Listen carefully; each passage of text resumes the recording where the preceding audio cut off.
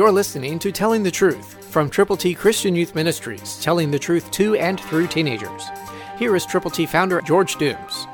Believe on the Lord Jesus Christ, for the wrath of man does not produce the righteousness of God.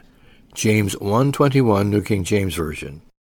Be very careful in your attitude toward other people, and understand that God can give you a serenity of spirit and a compassion for those who need Jesus.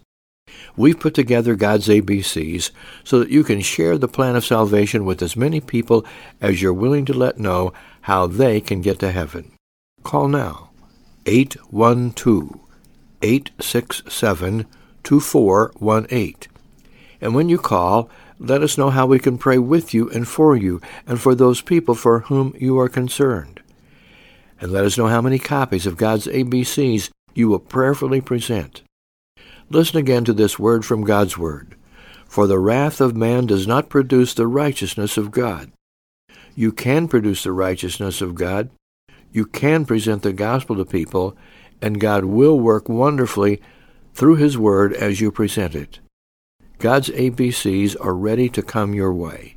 Call now, 812-867-2418.